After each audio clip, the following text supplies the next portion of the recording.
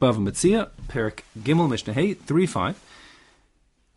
This Mishnah starts with the word v'chein, which means the same principle applies over here. And whenever that happens, you're going to be left with a kasha, which is, well, if the same principle applies here, why did we have to say it in two different ways? Why couldn't one case be enough?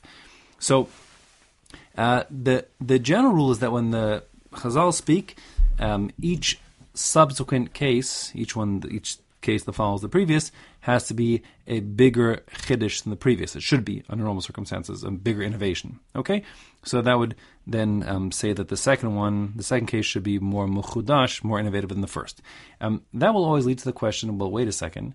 If the second case is more innovative than the first case and has a bigger chiddush, why didn't you just say the second case, skip the first case, and then I will be able to deduce that it applies in the first case as well. So there are two basic answers to that question. The first is, well, sometimes the Mishnah, the Gemara will say, that's not true because you might have had a havamina, you might have thought that whatever stringency or leniency applies to one doesn't apply to the other for whatever reason. The other answer is that it's taught as lozu afzu, which is exactly what's happening in our Mishnah here. Lozu afzu means that in fact there actually is no real innovation in the first Mishnah that we couldn't deduce from the second Mishnah. But sometimes the Mishnah sees fit to teach them both, and the typical reason why that would be the case is because it wants to sort of present it in the straightforward base case so the principle is clear, even though we'll elaborate in a second case afterwards. And that's what's happening in our Mishnah over here. Our Mishnah is going to have the same kind of setup. We have two depositors coming as an ostensible group, as people who trust one another, and they are depositing not money here, but kalim, utensils. And the shomer assumes they trust each other, so he doesn't pay close attention who is depositing the more valuable and who is depositing the less valuable utensil. So when they come back and they both want the more valuable utensil, so the same principle will apply like the previous Mishnah, which is they'll get the uncontested part and the remainder should stay till Eliyahu and Navi. Now, in this case, our Mishnah, let me show you inside, it says, v'chein, the same principle applies, shnei kelim. If two utensils, let's say two, towels, have been deposited by the custodian, echad yafa mana ve'echad yafa elef, zuz. One is worth 100 and one's worth 1,000. In other words, for argument's sake, one towel is small and one towel is big, just to keep it very simple here. Ze omer yafesh li v'ze omer yafesh li. When the two guys come back, they both say the more valuable utensil belongs to them. They both want the big towel. So then, nosnas akatan le'echad mehen. So the Mishnah prescribes that one of the two should get the small towel. Umetocha gadol, as for the second guy, take from the big towel, nosan to make katan l'sheni, and just essentially cut it. Cut out a towel from the big towel, a small towel, give it to that guy. They both get at least a small towel, whatever it is. V'ashar yeh munach ad sheyova Eliyahu, and the remainder should stay, in escrow until Eliyahu clarifies the matter, kind of like the previous Mishnah, just like the previous Mishnah. Now, obviously, if it's something like a towel, there is some,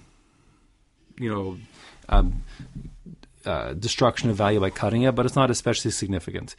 Many Rishonim learn that in such a scenario, that's what we do, and the chiddush here of our Mishnah is, even though there's some destruction of value, because the guy who was hoping to get the big towel now sees the towel getting cut up, there might be some level of disincentive, even bigger than just cash. But others, like the Rashba, learns that there's no cutting at all happening over here. In fact, the Mishnah never specified if it's not a big destruction of value, don't cut it. It doesn't say that. It just says in all cases, just nosen to make cuts on the sheni, give the value of the larger one to the the value of the smaller amount to the second guy, retaining the residual in escrow.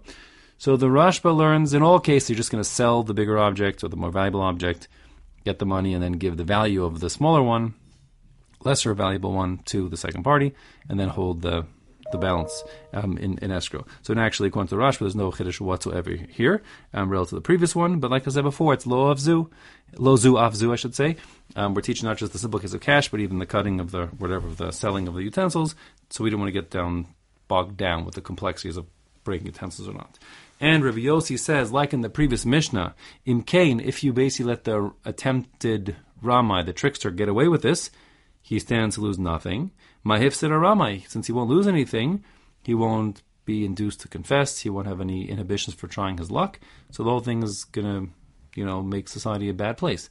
And therefore, Hakol Yehe Munach Ad Sheyovo Eliyahu, we force their hand by saying now, since it's contested and we're stuck, everything, both the large and the small utensil, or the more valuable and less valuable utensil, all stay in escrow with the Bezdin and the safe deposit box until either Eliyahu Hanavi says to whom the more valuable belongs, or since the Ramai now who's losing something because he's losing his less valuable utensil because it's not coming back to him, he'll admit what he did, he'll fess up or make a pshara or something, and then at least the more valuable utensil will go back to its rightful owner.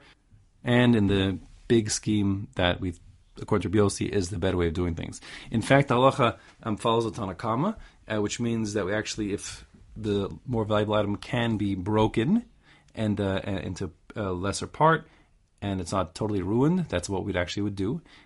So apply to, say, a towel or, I don't know, a gold bar or something. If it's something like certainly cannot be cut in half, like you have a computer, you're not going to cut the computer in half, so then everyone agrees you would sell the computer and give to the second party the value of the first utensil, so they both get something, and the residual stays in escrow until Eliyahu Hanavi comes or the crook admits what he did.